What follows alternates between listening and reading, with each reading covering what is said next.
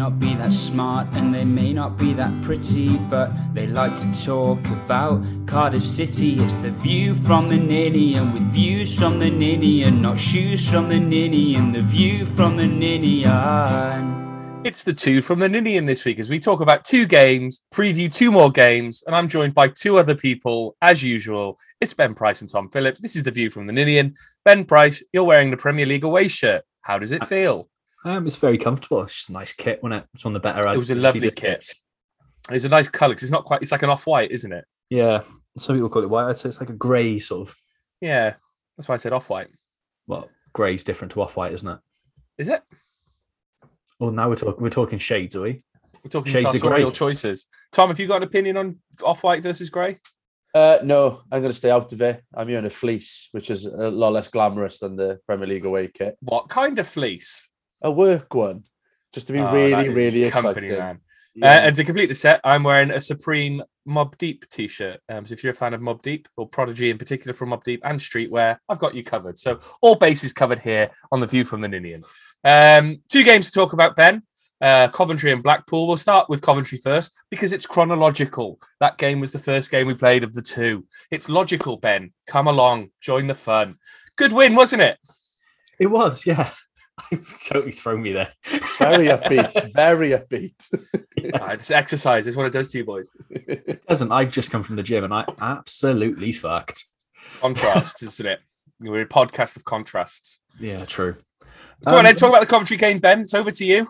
Yeah, it was good. Yeah, there's not much to say than that, isn't it? Really enjoyed it. It was a nice little performance. It wasn't sort of the best sort of first half, but yeah, to get Christ, to get 3 points against a side like Coventry, I know they've dropped a bit and their away form's not great, but look, been a bit of a bogey team the last couple of seasons, haven't they? Yeah, considering how we've been, like you think back to the game at the Rico, Christ, that was bad. The improvement since then is mental. You might say the performance at the Rico recoed really bad.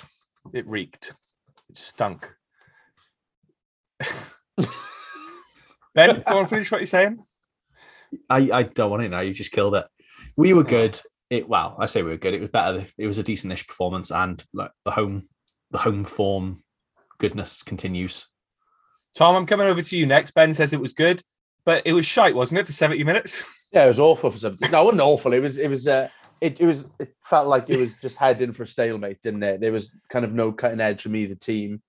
It was plodding along, and then we kind of turned it on in the last 20 or so minutes where we became, I don't know, we've done that quite a lot recently where we've kind of started quite slowly, but we've kind of grinded through the game and kind of pulled out a performance towards the last 20 minutes or so, but which is good to see.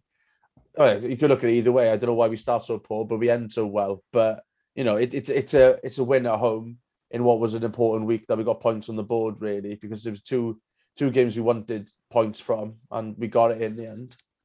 I do think I've been blinded by that second half, actually. Like, the more you're saying it, the more I'm like, oh no, the first half was fucking grim, wasn't it? I think the first 70 minutes was objectively a bad game of football from both sides. Like, Coventry had a lot of the ball but didn't do anything with it. And we just kind of sat back and let them do that because obviously they weren't hurting us at the time. And I think we probably played it quite well in a sense that we turned it on in the last 20 minutes and kind of sucker punched them. But for the 70 minutes, it was a turgid game of football to watch, wasn't it? I just got sort of happy personally. We've got one over. I know a few Coventry fans from my time up there with the misses, so I think I've been sort of blinded by that result and sort of been able to rub it in their faces. So, yeah, it's a difficult one, isn't it? It started poorly. I'm sure we're going to come to the decision on what is coming up. Me and you had a bit of a chat about it in the WhatsApp chat, Ben, saying I think we had two very different views on the substitution. But for me, that's the sort of thing that changed the game. The intensity stepped up from there. And we kicked on, and we looked like we're the side more likely to win, to be honest. Yeah, we'll get to the Waters decision in a bit because I think there's more to go into on that front. But at first, I think Tom, Ben, we want to talk about Joel Baggin. I said both your names there, so pipe up first if you want to have a guess. We got the question here: are we seeing a reinvented Joel Baggin, Tom? 3 goals. I know we're going to talk about the Blackpool game, but that's 3 goals in 3 games. He's on course to be our top scorer if he carries on in that form. But the goal against Coventry was particularly lovely, wasn't it? Yeah, it was an unbelievable finish. And I think that's off his weaker foot as well, putting in the far corner in off the post. Like to show that composure. And he's shown it a couple of times, like even in the Millwall game when he got into the box, like cutting in off the wing, getting past the defender. He didn't have that in his game before. But I think it's just he's got this new kind of lease of confidence that he didn't have. They're obviously encouraging him to get forward. I think Morison has said it in press conferences. He wants him to get higher up the pitch. But there's getting up higher in the pitch, and then there's being right on the centre spot when balls have been put in the box. And it's just, I'm permanently looking at the TV going, why is he there? I like looking for the stands going, I'll still bag it again. But fair play to him because he's looked pretty defensively sound as well. He's got an engine on him. He's getting up and down that flank, in and out of the box. And no wonder it's so hard for defenders to keep hold of him because he is popping up all over the shop. And apart from, well, we go on to the Blackpool game later, he kind of fluffed his lines a little bit. He showed great composure with the ball at his feet and in front of goal, which we haven't seen from that position for a long, long time. No, and on the other side, Ben, against Coventry, the goal by Harris was also a lovely goal, wasn't it? He kind of got their defence, cut inside and put aside a great finish. And that's what we want to see from Sparky, isn't it? We want to see him running at defenders. We want to see him with the ball at his feet. He seems like the perfect player to come off the bench, doesn't he? He's sort of been run ragged by the other strikers and see him come off and he's just bags of energy constantly. He's really sort of, it's hard to say that. It seems like a criticism we say he's a super sub and he's better off the bench, but he does seem like one of those players that's definitely better off the bench. He seems to make an impact every time he comes onto the pitch from the bench, more than he does when he starts a game. Do you think that's more down to the system we play, though? Because obviously we'll talk about the Waters decision in a little bit, but we need strikers who press and harry, and that's what Hugo does really well. That's what Ikpeazu does quite well. When we don't have a striker who does that, our game falls apart a little bit, doesn't it? Yeah, I think we saw that in the first 30 minutes. If you've not got the press right, our system doesn't work at all. And if the team aren't pressing well, we seem to be quite comfortable to play against. The teams don't really struggle. So perhaps it is a case of, Harris is a better option off the bench. But I think for me, it's one of two between him and Isaac Davis on the other striker. Yeah. It seems to be one of those two comes off, the other one comes off the bench and sort of just carries on the running. Because you look at their work rate when both those lads play, it's not like they're your classic number 9, they're up front and they're just told to stick around the box and hope to get a tap in. They're all over the shop. They're everywhere, just causing a nuisance and leading the press from the front, which is massive to us. And I think that's exactly what we were missing under McCarthy when we had that press, or we were trying to press. There was only like 1 or 2 players pressing and the strikers weren't doing it. Now we're leading from the front and players like Harris are vital for that. Well, the press, when under McCarthy, the press was being led by MG half the time from right back. He was the one who was getting at their left back when he had the ball. And you can't do that because you need your strikers to press. So then your midfielders can fill the gap and your defenders can fill the gap behind them. And that's probably where we went wrong in the first 30 minutes, Tom. Ben, we've already talked about the Waters thing. We'll come to that in a sec. But we haven't heard from you, Tom, on Max Waters yet, because obviously me and Ben have aired our public opinions. But was it a right decision? Obviously, it was probably the right decision to take it off. Was it a good decision by Morison to A, start him, and then B, haul him off in such an unceremonious way? I think if you're trying to play a certain type of game, if that is your game plan to Harry, he's not that player. He's a player who makes clever runs, gets in the box, and he created 2 chances in that first 30 minutes. He was our only outlet. So for what is his game, he was playing relatively well.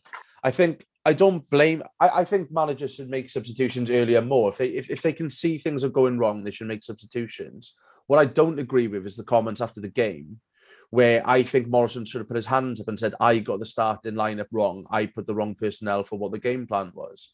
Like even if you don't believe that yourself as a manager, I think you try and deflect away from what is a young player who's still trying to find his feet in the division. Like you look at the pictures of him at halftime sitting there.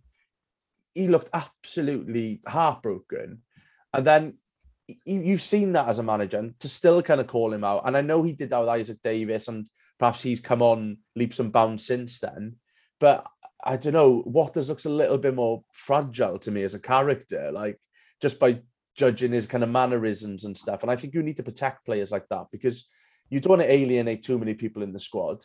And I don't know, it did feel a little bit harsh because it was coming up to half time as well. I think you can wait. You're not going to change that much in that 10-minute spell. And he was our best outlet. And I think it's very unfortunate for him that he was the one that was hauled off, because I thought the whole team were quite poor from back to front. I thought we weren't very composed with the ball. I don't know. It's unfortunate. Up until that point, it looked like the Cardiff City of old, right? There was lots of gaps between midfield and attack. There were lots of gaps between defence and attack. There was no cohesion. And yes, I understand that we need to press from the front. But as you say, for me, Watters isn't that player. Like, what he did really well was playing on the defender's shoulders and getting onto his balls. Like, his chance, which he put into Simon Moore's face, came from a really intelligent run and a really good pass. And even though it took him wide, he got it on target. And I think his reaction at full time perhaps suggested that he wasn't sure why he'd been hauled off, because maybe he was playing the game he was meant to have played. And then to your point, I don't disagree that Morison has to make these difficult decisions, but why air him out after the game? It just feels, at that point, it feels gratuitous to go, you need to learn what it is to be a championship player. Like, I understand Morison's not a soft touch, but he needs to learn the art of diplomacy for me. Yeah, I totally agree with that. I don't like the comments at full time. It made more of it than it should have. If he had just gone, look, held my hands up, got it wrong, or even didn't just dig him out as publicly, just sort of said we made the change, even as just kept it neutral, just said we made the change we felt we had to. Something along those lines. Just keep it simple. Don't say he's got to learn what it's going to be a championship player. They're comments that are supposed to be kept behind closed doors. Yeah. Yes, it's refreshing. Like people say, it's refreshing to see a manager being honest and open with his stuff. But we all know what that substitution was about. It was, I do think Watters was really poor. I know he had 2 chances, but I thought his work off the ball was piss poor. I don't think he jumped much for headers. I thought he was really, really weak when he was on the ball. And like I said, he wasn't needing the press. That is the game plan. And it's obvious that's been our game plan. It's not like it's a new system. It's been our game plan for a few months. But like what you boys say, he's not the player that's going to lead the press like Hugo or Ikpeazu. He's not that kind of striker. He's the other striker that you play either alongside Hugo Ikpeazu, and he does that well. So yeah, it's a mixture of both. But Morison's comments I don't think they've done the good that he thinks they've done in his head, if that makes sense. I think in his head, the way he's come out and said, look, I've been up front, I've been honest with him, said that this is going to be the making of Max Watters. I don't think it is for this one. Seeing a bloke just sat there, your team's gone in at half time and you're just sat, not even on the bench, you went behind the bench and just sat there, just looking bewildered, is not a good sign. And I can't blame him that I've been pulled off before. Hey up. Yeah, he's been pulled off, ladies and gentlemen. Carry on, view from the Ninian. Yeah, I've had it happen to me. Playing in like a terrible standard of football, getting subbed because I was having a shocker before half time, and it felt shit. I can't imagine what it feels like when it's in front of 18,000. It can't be a nice feeling. It just feels like, for me, Steve Morison would at times rather embarrass somebody else than himself, and I think that's where we've got to with what's going on, right? He did it with Isaac Davis. Instead of kind of, you put him on, brought him off, and instead of at the end of the game going, look, I got that one wrong, I've apologized to him and said I shouldn't have put him in that situation, he comes out and doubles down on the situation. And I think that's the unnecessary thing for me. And I think that's where, I don't know, it might be the making of Max Watters, it might not be, who knows, but I just think learn as a manager just to go, yeah, I got that one wrong. One thing I do think he got right was when he made the change. I think he had to have made that change there and then, because Coventry was starting to build a bit of, like, they were starting to get on the ball more, starting to knock it around. It was probably their best spell just before that change. So for me, I think making that change before half time was the right call. The early change was the right call. It's the way he handled it at full time could have been handled a lot better for me. Of course. I keep changing my mind. I must admit, like I can't work out if it was good or not. And I think I contradicted myself earlier on when I was giving my opinion, saying like oh yeah, you should have waited until half time. It's nice to see him making changes. I just hope it doesn't become almost like his thing, if that makes sense, like making changes for the sake of it. Because I think I put it later in after the Blackpool stuff we're going to speak about, but I might as well speak about it now. Like, in terms of, I can't work out if he's poor at putting the starting 11 out, or he's good at reading a game and being reactionary and changing it up. Because we do end games well, and I don't know. I can't figure it out. I can't work out if he's trying to make statements, or if he sees something that other people don't. I don't know. I think the most baffling thing about it would be, obviously, when the team came out, everyone went, Davis and Watters, what? And it's like, if we play a certain way, which we do, we play with the forwards pressing and we play with the midfield backing him up and we play with a big man, little man combination up front. Why even start with Watters and Davis? I think like we've got 6 players or whatever like up front now, and he's probably tinkering a little bit to try and see if it works still. But like you said, I think it felt a bit weird to everyone when that team came out. I don't think anyone would have picked that as the starting pairing up front. And maybe it's a pure rotation thing for tiredness. Yeah. Maybe because Hugill has looked, he probably hasn't played as many games in a short period of time. Ikpeazu hasn't either. Maybe that's all it is. But surely it's just the way we play relies on us playing one of Hugill and Ikpeazu alongside one of Davis, Watters, or Harris. Like as much as you can change things up, you're never going to play Harris and Davis together, really, are you? You're going to play one or the other. You're never going to play Ikpeazu and Hugill together unless you're chasing a game and they come on with like 70 minutes ago and you just want to batter a team. Yeah, and Collins is nowhere near this conversation. Yeah, exactly. Yeah. That's mad. He was our only outlet at one point. And everyone thinks he's a nice guy. I know. And we're just going to get... And he's got the name of a former Cardiff legend. Like, are we just getting rid of him like that? I don't think it's fair. And it's a player we actually own. Yeah. Maybe that's it. Maybe we just know we've got it here next year. Yeah. Wow. That's the only sad thing. But yeah, I think it is. It's just, you say like changing the game. If you watch sort of what I like about that coaching setup is, as much as Morison's the man fronting it, it's very much a team effort. You sort of see throughout the game, he's constantly in dialogue with his coaching staff. Like he's constantly chatting with Hudson about sort of changes they're making, sort of reading the game. Like they're constantly looking at the iPad, looking at sort of the wider. They're not looking at tactics on an iPad, mate. They're looking at OnlyFans. Oh, that's depressing because I can hear that accent as well. Have you seen these? Yeah. No, carry on. Oh, stop! I'm thrown again.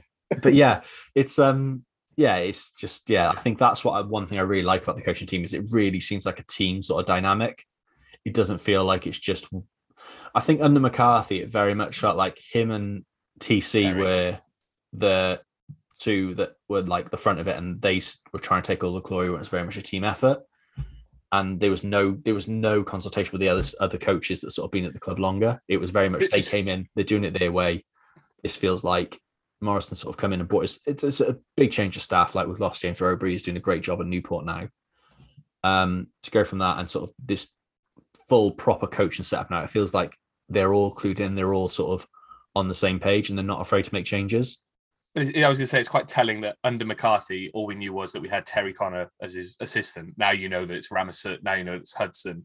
Now you can see, Darren Purse getting involved with the under 23s, and I know Morison was the under 23s coach then, but he wasn't very prominent at the time, was he? So I think it just says a lot about the kind of perhaps it's a bit more collegiate than it once was. I think that's obvious just in the social media stuff. Like credit to the club, they've gone out, they've bought in they're working with a new company to sort of improve their social media game. They've seen that's been an issue that fans have commented on. They've responded to it. And like, again, Morison's seen that and gone, right, we need to bring the fans close to the players.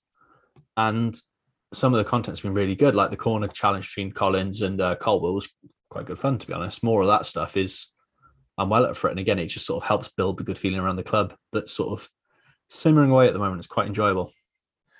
It is quite enjoyable. And what was also quite enjoyable, Tom, was Alex Smithies with a lovely save, a bit reminiscent of Dave Marshall against Swansea in 2010 with his foot.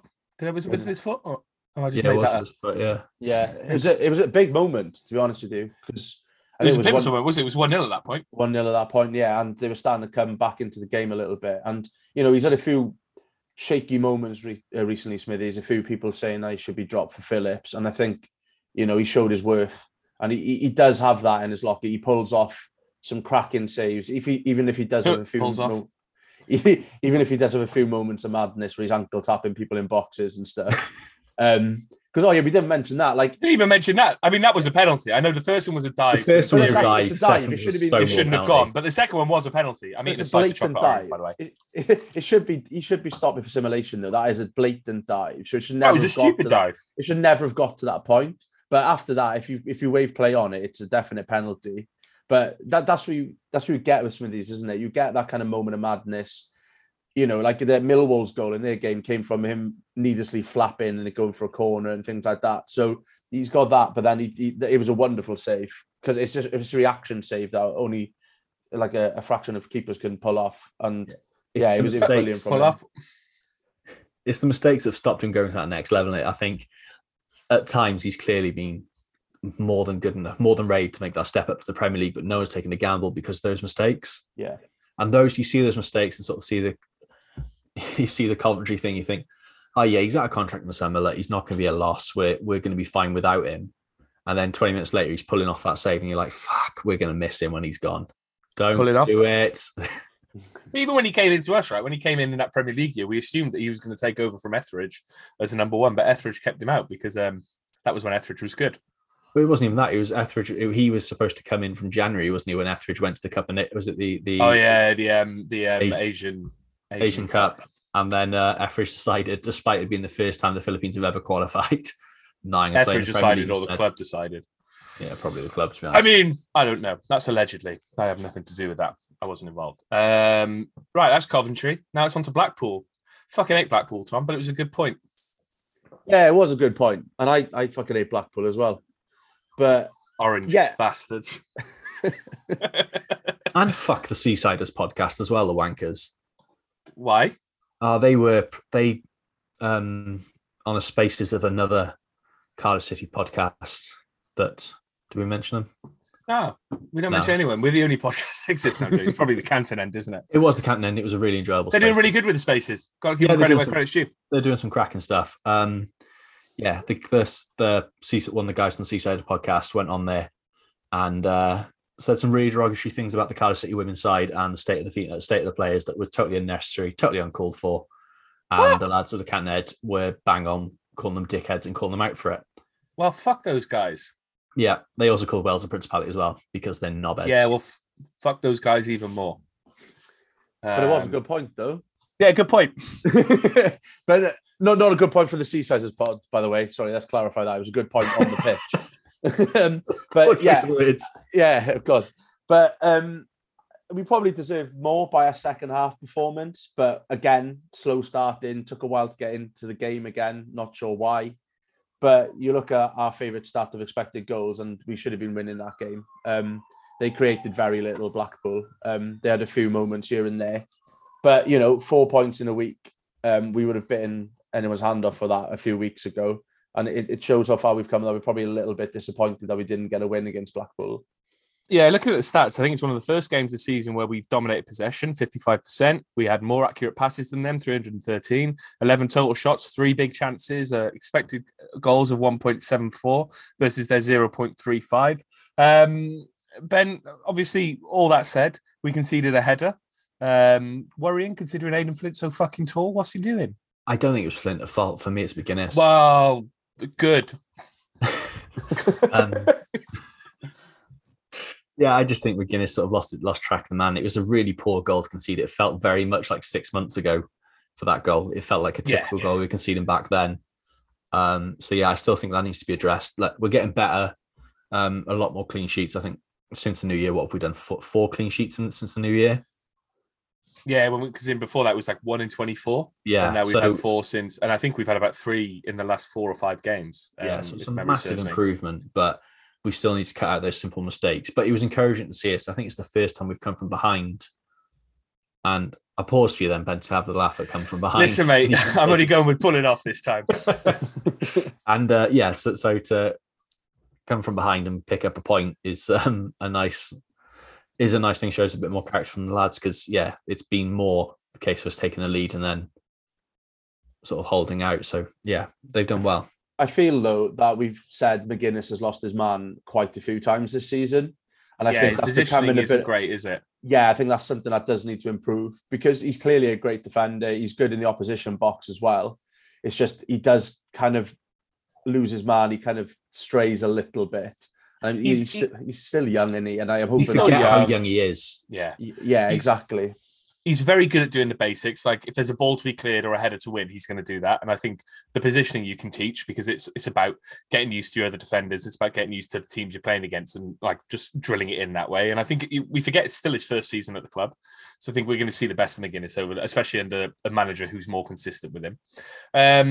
Tom, we've already touched upon it. Joel Baggan, aka Joel Bagsman. What was he doing in their box at that time? I don't understand why he was there, but long may it continue if he keeps scoring.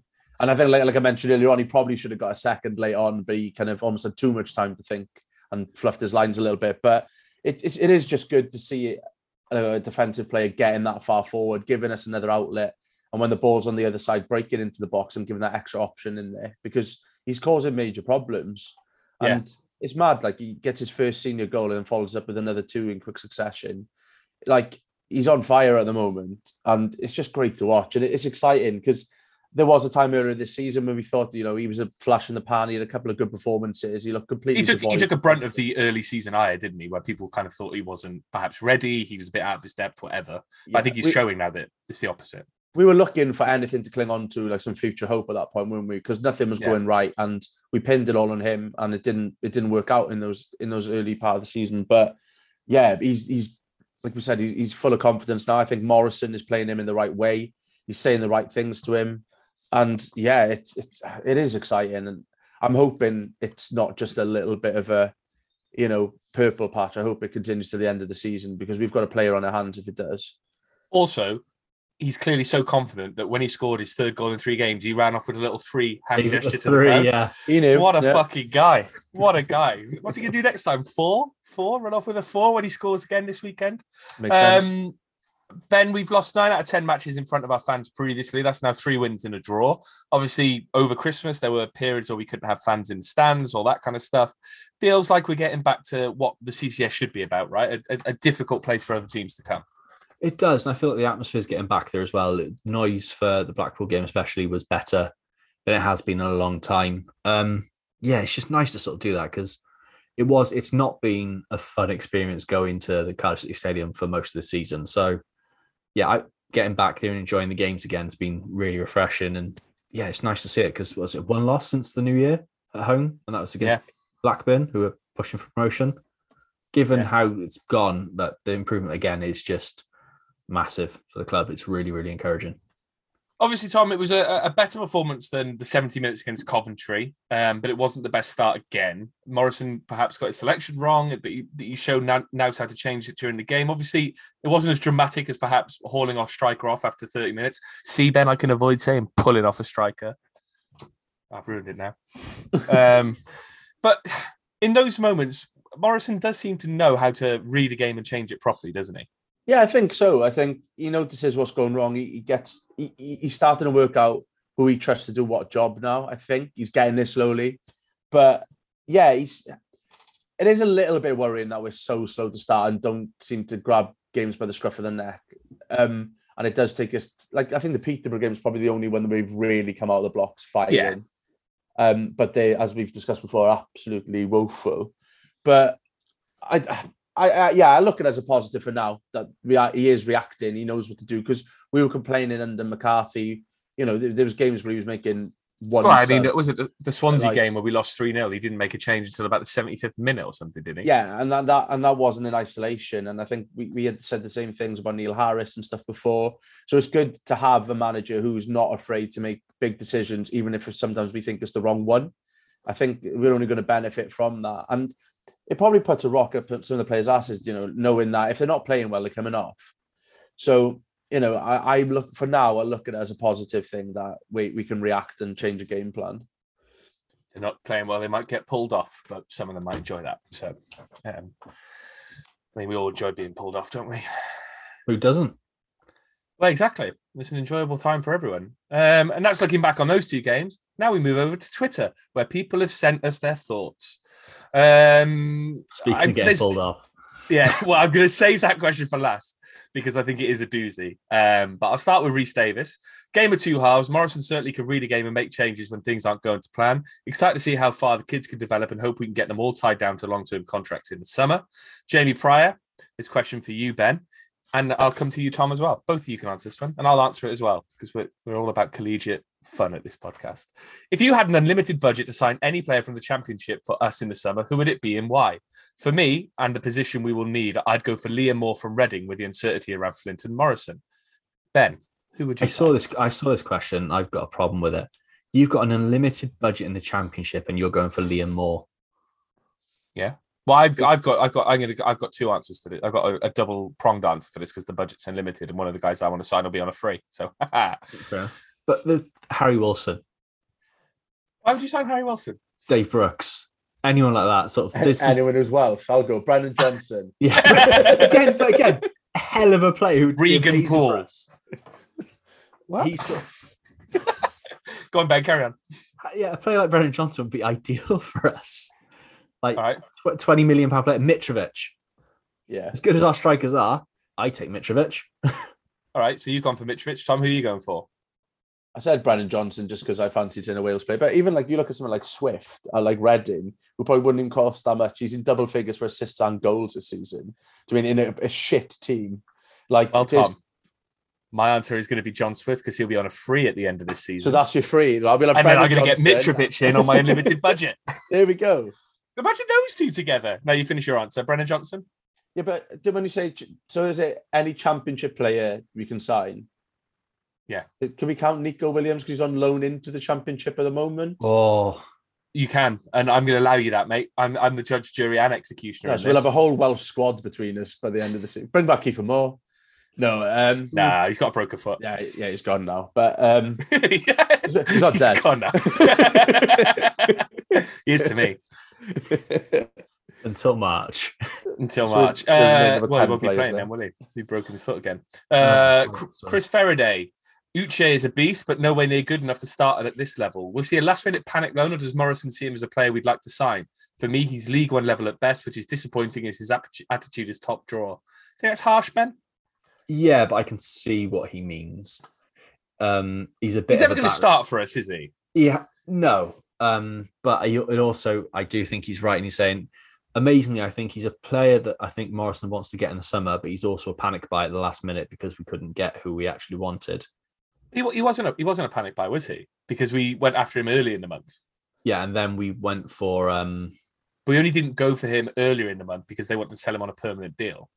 Yeah, but I think then it was a case of who was the lad who's gone to Forest? The Jack from.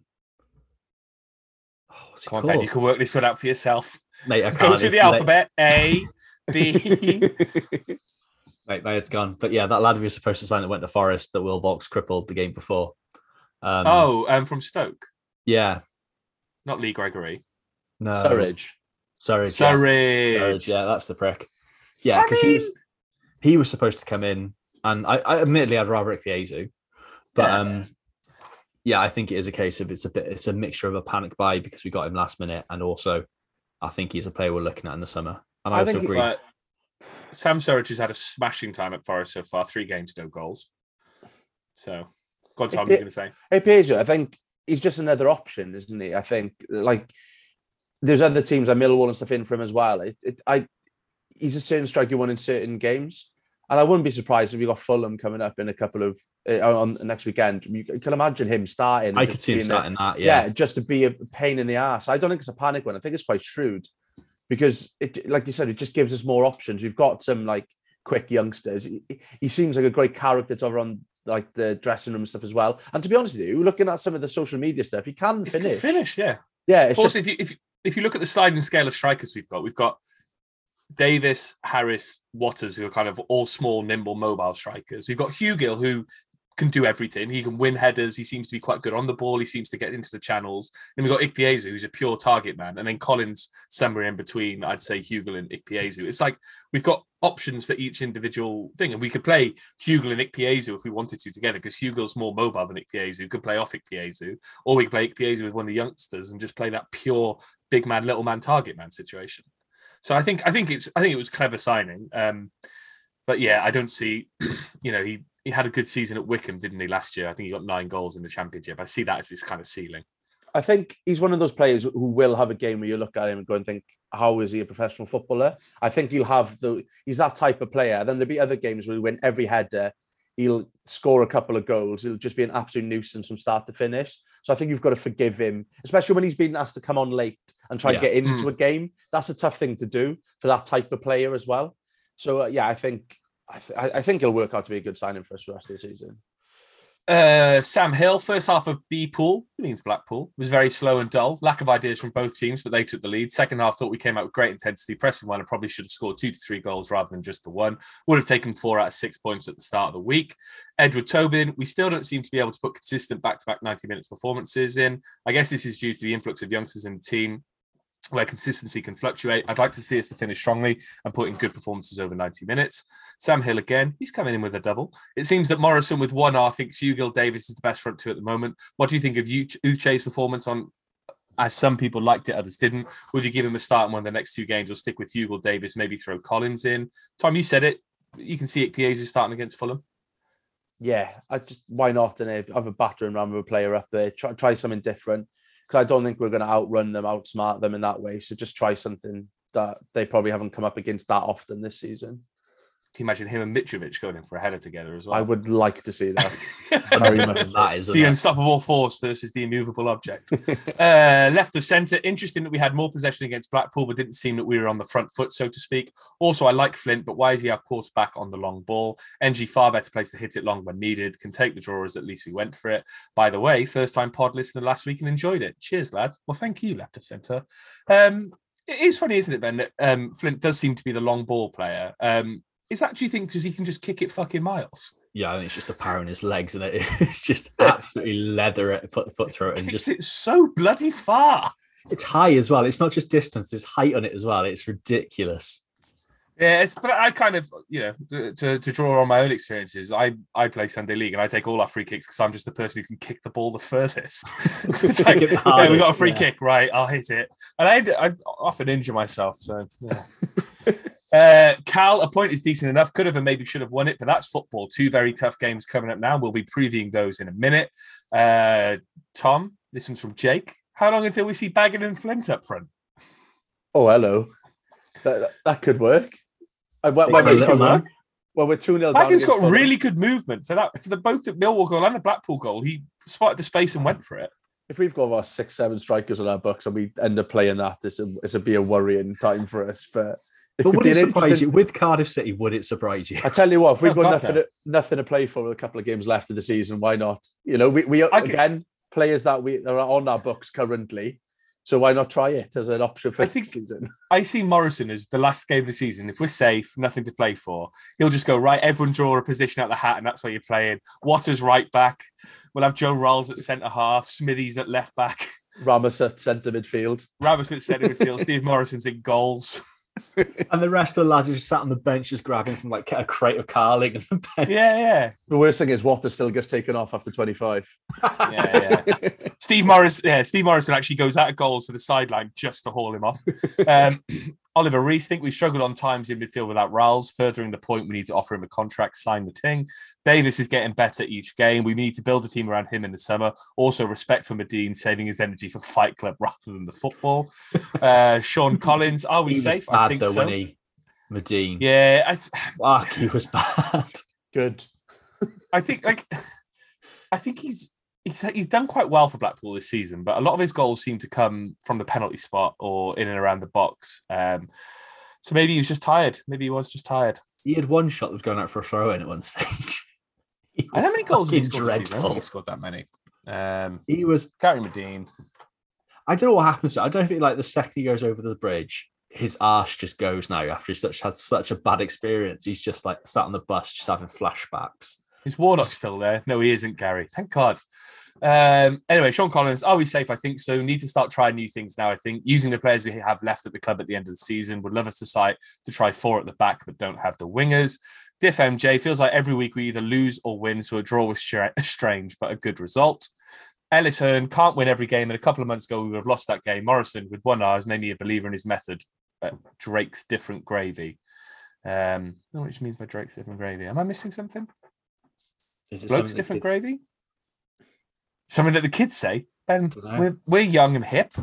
Gareth Jones, awful first half, but much improved after half time. Whatever the results between now and the end of the season, we're a much better watch than we have been for a while. Connor Griffiths, this is a big question. Big.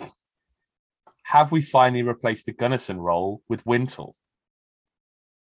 That's a bit far. It's a big call, but so far we're more secure with him there, aren't we? So far, he's doing everything we need from that role. He's doing that role that I sort of was crying out for, sort of middle of December, saying we desperately need to sign a defensive midfielder. He's doing that, and he's doing it absolutely brilliantly, because in the nicest way in the world, in that role, you barely notice him. He just does everything right all the time, and he's been fucking superb. That's what you need from a player in that kind of, I guess it's almost like the 8 role, as it were. Someone who just gets the ball from defence, plays it forward a little bit, maybe can play a pass if he needs to, but just does the simple things and brings others into play, isn't it? Get it ticking. It's the thing we were crying out for a Marlon Pack for so long. We finally found someone that can do that role. Pack's probably not that player. I think it's obvious now. He's never going to be that player. It was just the wrong fit for him. But yeah, Wintnell's been class since he's come in. Speaking of your man Marlon Pack, Tom, can you see Pack, Nelson, Bakuna, Collins playing again this season? Collins will play again. Pack? Yeah, he'll play again, but not... Nelson? Not Bakuna? No. Collins? Yeah. Nelson, Bakuna, Collins. But I think Bakuna, I think is the one least likely to play. I think the other one he's not making the bench. No, exactly. The rest are bit part roles, I think, from here on. I can see his injuries needing Pack, Nelson, and Collins at some point. Yeah. But Bakuna kind of feels like he's bombed out. You and Barber deserved the draw, but they were probably the better side overall. Ref missed a Stonewall penalty for them for a foul by Wintle. Midfield definitely struggled without Ross. We didn't talk about that, but then a Bluebird legend says, can the EFL sort out the abysmal officiating? It's getting beyond a joke. I assume he's talking about the penalty, but let's not talk about it, Ben, because we don't want to admit that they could have got a fucking result. And now it's the question you've all been waiting for. It's got 42 likes on Twitter. It's set Cardiff City Twitter ablaze. It's broken the internet. It's Daniel Morgan. And fair play, contrition, bagging his class. Sorry I fucked up my question last week. This one I've had all week to think about, and it's a doozy.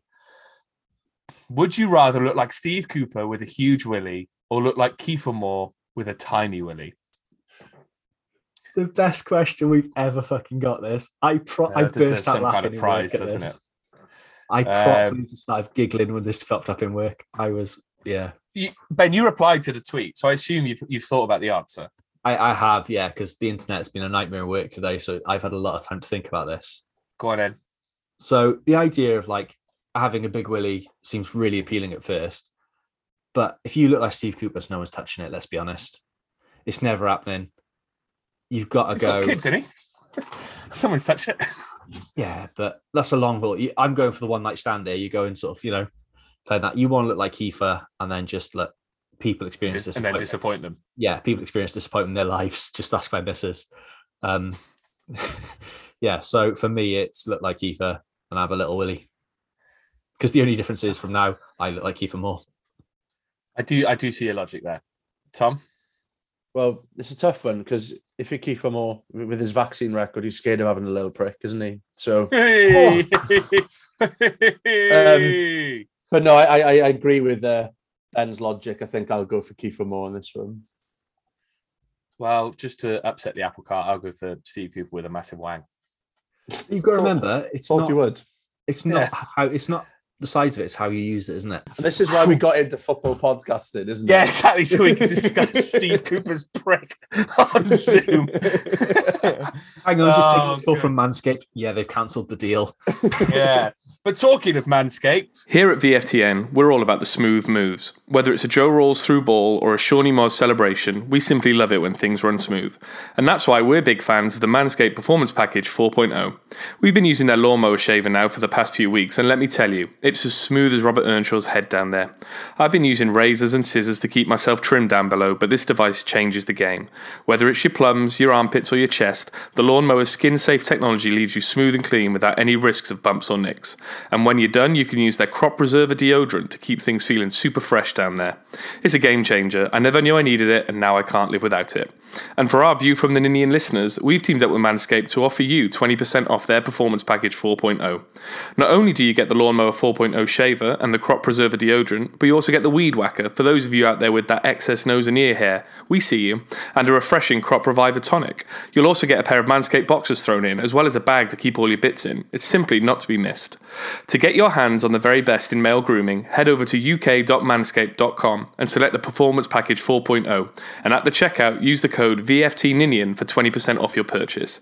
That's VFTNinian for 20% off your purchase. Trust us, your balls will thank you. Thanks for anybody who's used the code so far. We got a bonus Twitter question in there now. Tom, you put this in quite late on. The Football Masters is back. For those who are probably below the age of 20, you might not have seen the Football Masters. I believe it was a Sky Sports run initiative where they took over an ice rink with some kind of AstroTurf pitch and got 6 players from a previous, from a previous era of football, and made a six-a-side tournament out of it. It was quite an enjoyable watch when I used to see it on Sky.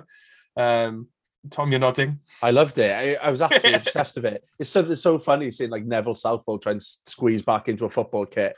That's part of what I enjoyed is the fact they've all clearly, after everything, they've let themselves go. They're all walking up going, I've had too many pints for this. Yeah, and we've just got like Steve Lomas going screamers and things like that. Just like, it's just great. Oh, I can't wait for it to come back. So the question is, and I think we've been talking about it in the WhatsApp chat, but we'll bring it to life now. You've got to pick your squad of 6 over 35 footballers from the annals of Cardiff City history. Who are you picking, Tom? Who are you going with? It's a tough one because I was trying to think of players that would have only played for us once or twice, who I could imagine being good even in their 40s. But then I got a bit bored of doing that, so I just picked people I liked instead. So I've gone for Neil Alexander in goal, just because I was absolutely obsessed with him when I was a kid. At the back, I've gone for Gabardon and Roger Johnson. I think that's solid. I've gone pretty attacking. I've got 2 attacking players, but I've got Don Cowie in midfield because I think he could do the job of 3 Masters footballers because he just didn't stop running. He's probably still running around right this second now. So I've gone for him in the middle and then Bellamy and Chopper up front. And I think we're taking the Masters trophy back over the border into Wales. Ben, who are you going for?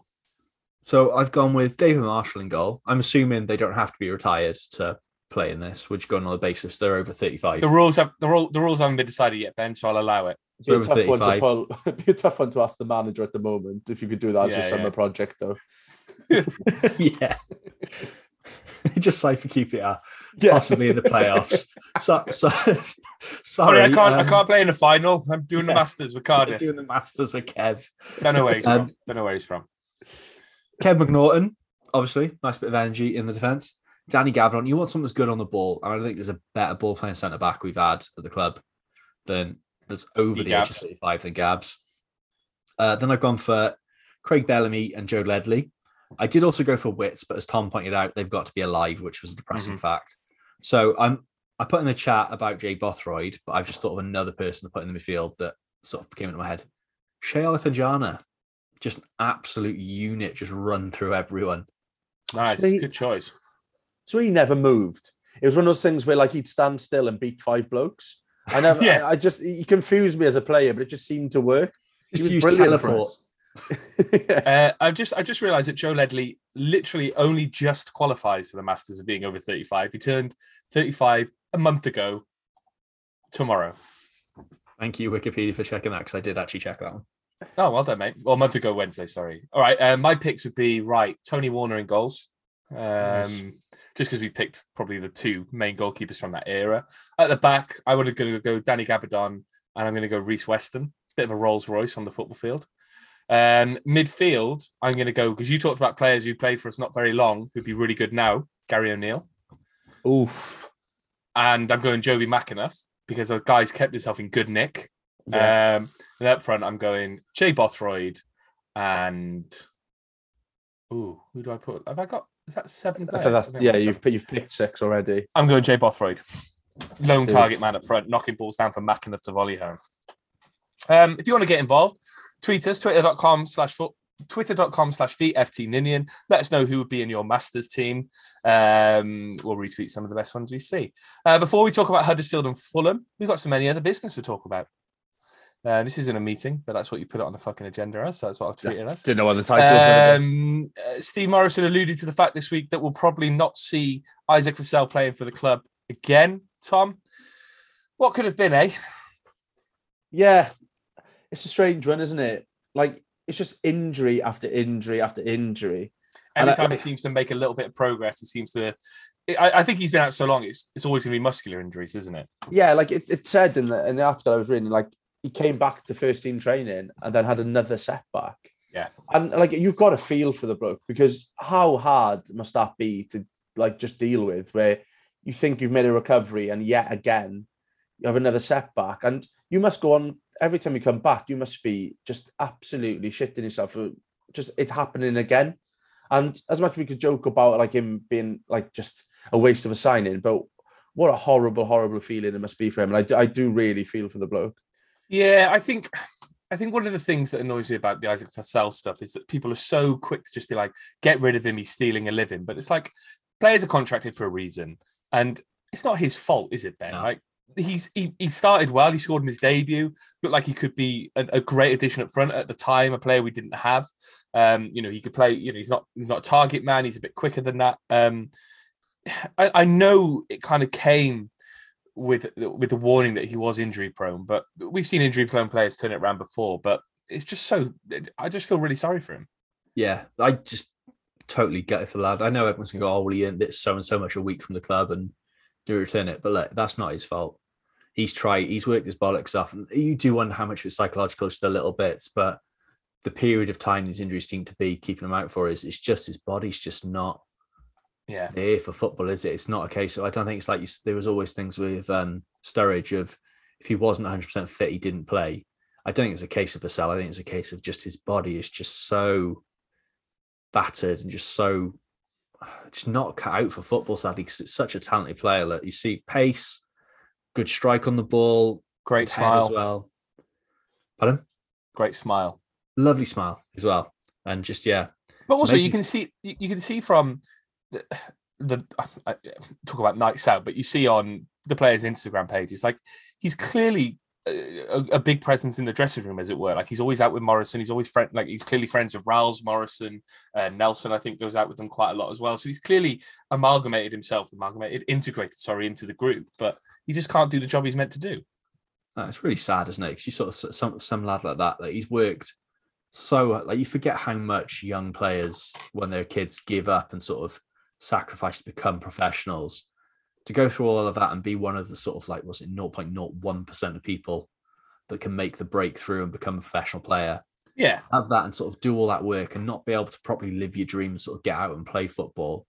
Yes, he's earned some money and sort of that will see him through, and he'll probably never have to work a proper day's work in his life. But he sacrificed so much to become a professional footballer, and he hasn't really got to live that as much as he should have. I think you do have to question the signing. Because you do, yeah. Yeah, because you can't. He was in not only injury prone, he was injured at the time as well, and crucial, he'd been out with that type of injury. That's a risk, and like tying him up for a contract like we did. I don't know. I know it's hindsight a little bit as well, but it's not really how you should do business with footballers, is it? Like if they're out injured with that type of injury, I don't think you should be bringing them in. We bought Patterson in with a cruciate and. Yeah, it's true. Yeah, it's true. It's true. It's just one of those things that some signings just happen like that, and they just don't work out. Yeah, it's a shame, and I think we wish him all the best, and I hope that he's able to at least pick up some semblance of a career. Before if he doesn't have to call it a day. And I'd like to see the club offer him like a position within the academy. Like he's clearly well liked. He seems to be quite comfortable in the area. If there's a job there for him with working with a lower age group and sort of helping them develop, then why not? He's a young player, sort of understands what they're going through, and hopefully he could provide an asset to the club that way. Maybe become a physio. And then the final point, well done to Cardiff City's women's team after they beat Swansea. Tom, is this true? The Swansea team hadn't lost in the league since 2018, or the Cardiff team haven't lost in the league since 2018? The sort of Swansea it's team. Not very clear. Just think about that when you're writing. Sorry, I thought you were keeping up with current news. I didn't know I had to spoon feed you it, to be honest with you, Ben. But there we go. Please do. There's a lot of news going on at the moment. But it's fantastic, isn't it? We seem to have a quite a good women's system in place at Cardiff City, and I think it's something that we're seeing more of, aren't we? We're seeing more and more people talk about it. Yeah, definitely. There's definitely hype around it at the moment. You can see with the interactions on Twitter, it's growing, and just the women's game in general is growing. And it's really good to see that the club are involved in it now after years where they were probably took too much of a backseat when they could have been involved in women's football. So it's really good to see it kind of progressing in the way it has against a very strong Swansea outfit as well. But you see with our younger age groups are going well as well. It seems that the club are not just focusing on the first team now, and like throughout the club. There's a football ecosystem, isn't there? Yeah, exactly. There's a clear ecosystem there now, and it's one we're going to need in both the men's and women's game going forward. So yeah, a result like this is great to see. And the other thing, the women's team, they've got a better sponsor than us. Who's their sponsor? Fans Direct. Oh, that's a classic Cardiff sponsor, that as well. Yeah, that's true. All right, moving on to the next two Cardiff games. Two big games coming up, Ben. Huddersfield and Fulham. One, I didn't realise Huddersfield were that high in the table. And two, Fulham, they're probably going to win the league. So is this a potential 0-point week? Yeah, probably. Two sides in good form that I really don't fancy playing. So look, if we get anything from either of these two games is a massive bonus. I think it's just two games you write off and sort of look at the next lot after that, because not going to be easy. Huddersfield are probably the one you'd look at if you're going to pick up a result. That'd be the game we're sort of hoping for. But Wednesday night up in Huddersfield, fair play to, I think it's about 900 fans travelling up. Yeah. Night. Fair play to them. That's a hell of a commitment, because I'm just thinking that Huddersfield haven't lost since the 27th of November. In that time, their most recent game, they picked up a 2-1 win against Fulham at Fulham. Drew with Sheffield, drew with Preston, beat Barnsley, beat Derby, drew with Stoke, beat Reading, drew with Swansea, beat Burnley in the FA Cup, drew with Blackburn, beat Forest, beat Blackpool, beat Bristol. They're beating everyone. Where have that come from, Tom? What have Huddersfield done? It's mad because they've spent absolutely nothing on that squad. It's like £1 million they spent, and they've just been solid all year. And it just, we managed to actually beat them in November. We were one of the last teams to beat them. Yeah, which is madness, really. But I feel like at the time we said, "Oh, I can't believe how high Huddersfield are in the table." But when we did the podcast back then, so the fact that they've kind of prolonged this throughout the season, it's just credit to the whole setup they've got there. But yeah, it's going to be a real tough fixture for us because they're in an unbelievable form. So they've even got Danny Ward scoring goals, haven't they? So yeah, he is, and he's got lovely hair as well to go along with it. Because we were so far down the table, I haven't really been paying attention to the top, obviously, except for the fact that Fulham are kind of running away with it. Bournemouth are in second on 58 points, only 4 points ahead of Blackburn in third, and then Huddersfield and QPR in fourth and fifth are on 53. All of a sudden, Sheffield United are in there on 50 points. That race for second place, Ben, could really spice up, couldn't it? Yeah, it's probably the most competitive part now. I think you're going to struggle to catch Fulham. They seem to be, like you said, running away with it. Bournemouth seem very shaky at the moment, sort of suspect. Yeah, it could prove to be quite an exciting finish to the Championship this year, which I didn't think, which we haven't had the last couple of seasons. So it'll be something to enjoy in the last day when we inevitably don't relegate Derby again. Yeah, it'd be nice to watch, won't it? It'll be nice to watch from afar other teams having a nice time and some success. Just glad we won't have a stressful last day, because the way it was looking, 3 months ago, the final day of the season could have been a lot more stressful. While we're fighting for 13th, everyone else could be fighting for promotion. That's nice. It'd be nice to watch from afar. Go on then. I mean, we're going to lose, but what are your predictions, Tom? I'm not sure. I don't think we will. I think we'll draw. I think it'll be 0-0. I don't know. Huddersfield. The Huddersfield game now. The Huddersfield game, sorry. Like they've come up. I know they beat Fulham away on the weekend, but I think we could do to Huddersfield what Huddersfield did to Fulham in terms of just sit back, absorb pressure, and just try and grind it out. I'm being a bit optimistic, obviously, but I think the best we could hope for is probably 0-0. So I'll go with that. Ben? I'm going to drop a stat in here that I didn't realise. So thank you to FOTMob for this. Please sponsor us. In the previous... Why haven't they sponsored us yet? I don't know. Probably should ask them. Well, yeah, we haven't. That's true, actually. They clearly know this is a podcast. So in 16 matches, how many games do you think Huddersfield have won against us? They haven't won many. I reckon they've won one, if not two at the most. Tom? None. Yeah, they haven't beat us in six. They haven't got a win against us in 16 matches. That either bodes really well, or those 900 lads and lasses who are travelling up to Huddersfield are in for a really, really rough evening. Well, from what I remember, even the season they got promoted, we did the double over them, and I think we beat them 3-2 and 3-0.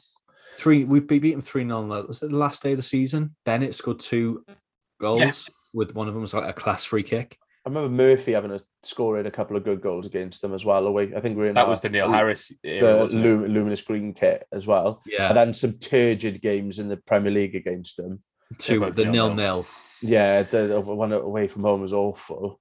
Well, we Broke should have. your nose, didn't you? I did, but when I was tripped over a curb. That's genuinely true. But yeah, I don't know. I don't think we're going to lose. I don't know why. I've got a newfound optimism of Cardiff, and it's actually quite worrying. Well, I presume that the next time we do a podcast, we've lost both those games. That optimism will be sapped completely out of you. It's true. It's very true. Fulham, then we never seem to beat Fulham, do we? No, they just. I think the only time I can remember us beating them were in the Premier League and we beat them 4-2, and then obviously we beat them in the playoffs in the second leg away from home. But prior to that, I remember even when we got promoted, I think we lost them 4-2 in the Championship on Boxing Day. We drew when Harry Arter got sent off. I think we write this one off, don't we, Ben?